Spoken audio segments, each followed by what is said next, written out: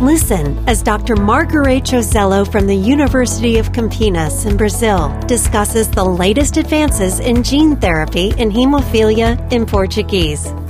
This podcast is part of a comprehensive educational resource designed by leading experts for the global hemophilia community to help you stay abreast of the evolving science and latest clinical advancements in gene therapy in hemophilia.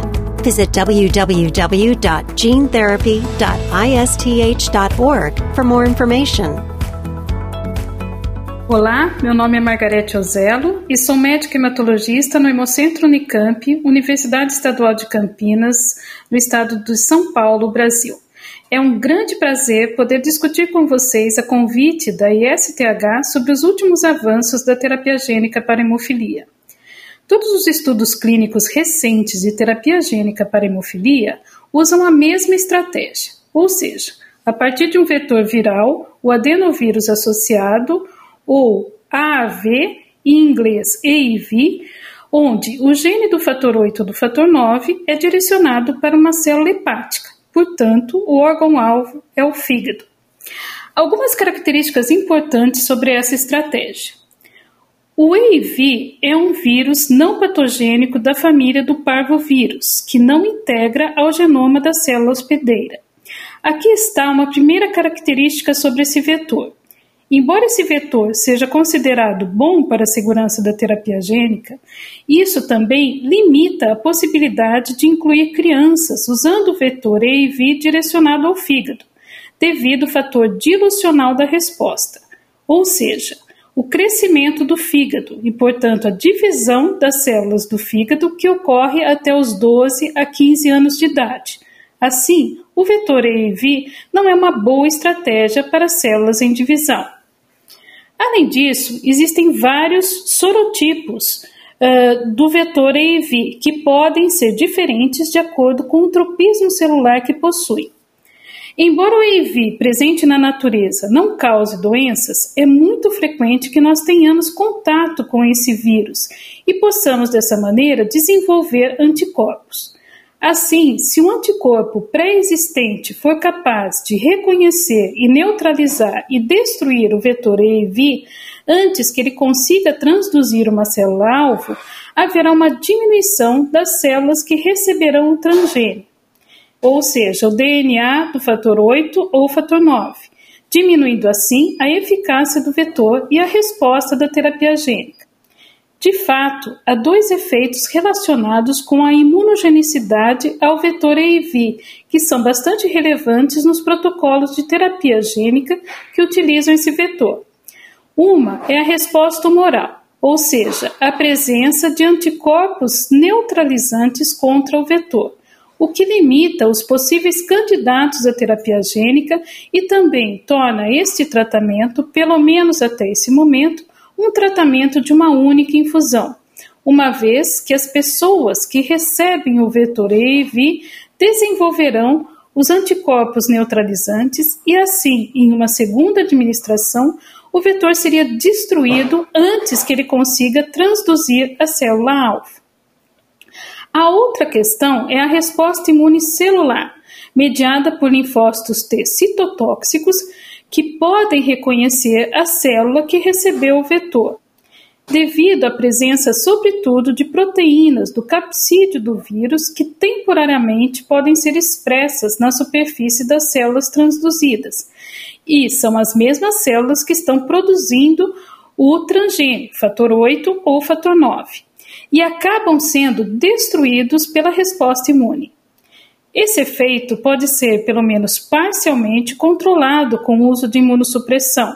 Principalmente, o medicamento mais utilizado é o corticoide. Além disso, podemos afirmar que essa resposta imune é claramente associada com o uso de doses altas do vetor EIV.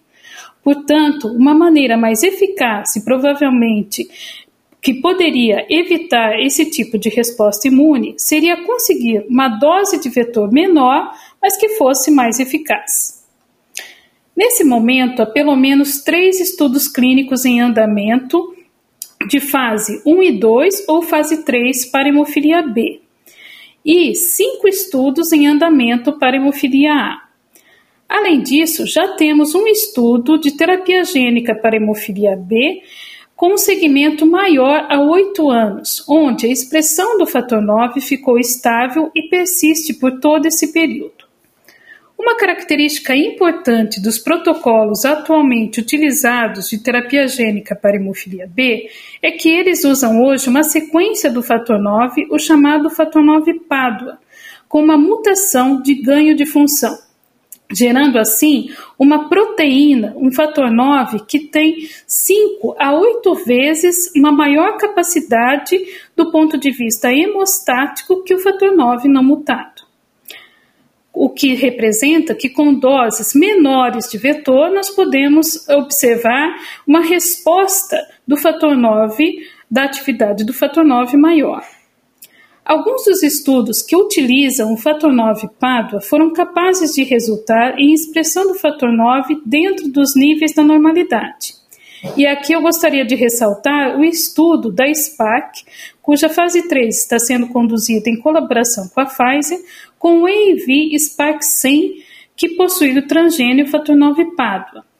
Na dose desse vetor de 5 vezes 10 elevado a 11 partículas virais por quilo, foi capaz de manter a média de expressão estável em torno de 30% até 23% da atividade do fator 9, entre os 15 pacientes que fizeram parte desse estudo ainda de fase 1 e 2. O que já tem um follow-up, ou seja, um segmento neste momento de 3 anos, mantendo uma expressão estável. Outros estudos de hemofilia B utilizando a terapia gênica podem ser a Unicure, o AMT-061, que utiliza o vetor EIV5 com o fator 9 Pádua, e numa dose maior ao estudo anteriormente dito, de 2 vezes 10 a 13ª, também evidenciou a expressão do fator 9 em torno de 40%. Mas aqui nós temos um período de segmento, um período de follow-up menor. O estudo da Freeline, em colaboração com a University College London, utilizando como vetor o EIV-S3 com o fator 9 Pádua, foi desenhado com uma estratégia diferente, a chamada dose adaptativa, onde doses subsequentes que podem ser acima ou menores que a anterior, conforme os dados obtidos de expressão. O que foi observado até o momento, na fase 1 e 2, é que o fator 9 atingiu níveis para alguns pacientes dentro da normalidade e para alguns pacientes, dependendo da dose, até acima do nível normal, o que também não é desejável. Embora não traga grandes riscos aos pacientes, sabemos que doses expressivas, muito acima do normal, podem expor os pacientes a maior risco de trombose. No caso da hemofilia A, são 5 estudos atualmente em andamento. E o mais adiantado é o estudo conduzido pela Biomarin, que já recrutou 134 pacientes na fase 3 e os dados de segmento da fase 1 e 2 já completaram 4 anos de follow-up e foram recentemente apresentados em junho de 2020 no Congresso da Federação Mundial de Hemofilia pelo professor John Passy. Nesse estudo, observamos que entre os 7 pacientes que receberam a maior dose, a dose considerada terapêutica de 6 vezes 10 a 13ª, embora eles tenham apresentado no primeiro ano uma média de expressão do fator 8 dentro dos níveis de normalidade, de 64%, evoluíram com uma queda da expressão a partir do segundo ano.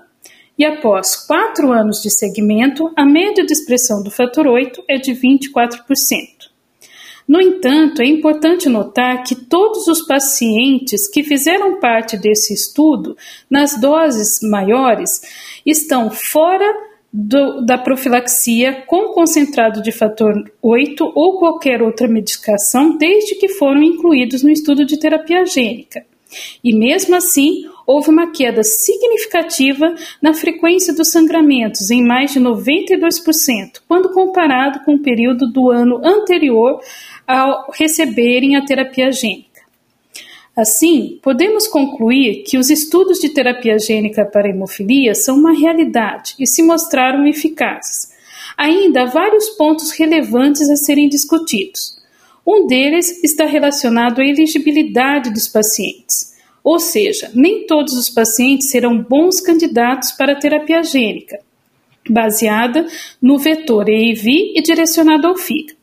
Provavelmente, esse é um protocolo que será utilizado apenas para adultos que não tenham comprometimento hepático e que também não apresentem títulos altos de anticorpos neutralizantes contra o vetor EIV, o que torna esse tratamento até esse momento também um tratamento de única infusão, ou seja, sem a possibilidade de readministração.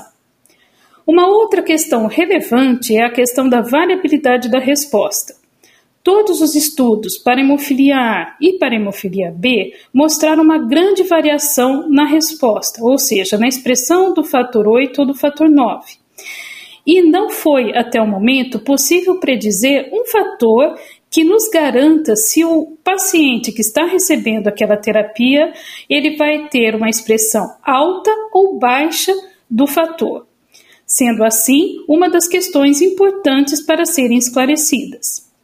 E a outra questão muito relevante é em relação à durabilidade da resposta. Como foi dito, em alguns estudos, houve uma queda da expressão ao longo do tempo, o que pode ser devido à resposta imune ao vetor EIV, como já foi dito, ou mesmo ao estresse da célula que recebeu o transgene e passou a produzir uma proteína estranha em grandes quantidades, o que pode comprometer a sua vida, levando à sua destruição. E no caso dos pacientes cuja célula-alvo é o hepatócito ou a célula hepática, observamos aumentos das enzimas hepáticas ao longo do período. Não é determinado quais são os fatores que podem determinar a questão que garanta a durabilidade da resposta. Podem ser outros fatores que ainda precisam ser esclarecidos. E uma última questão é em relação ao custo e acesso ao tratamento, o que ainda precisa ser determinado. Por outro lado, eu acredito que no futuro a terapia gênica será mais uma alternativa segura, econômica e eficaz no tratamento para hemofilia, e muitos pacientes poderão se beneficiar dela. Muito obrigada. Earn your CME credit by clicking the link for credit. Check back for more podcasts on gene therapy in hemophilia. Additional education is available on www.genetherapy.isth.org, an educational resource designed by leading experts for the global hemophilia community to help you stay abreast of the evolving science and latest clinical advancements in gene therapy in hemophilia.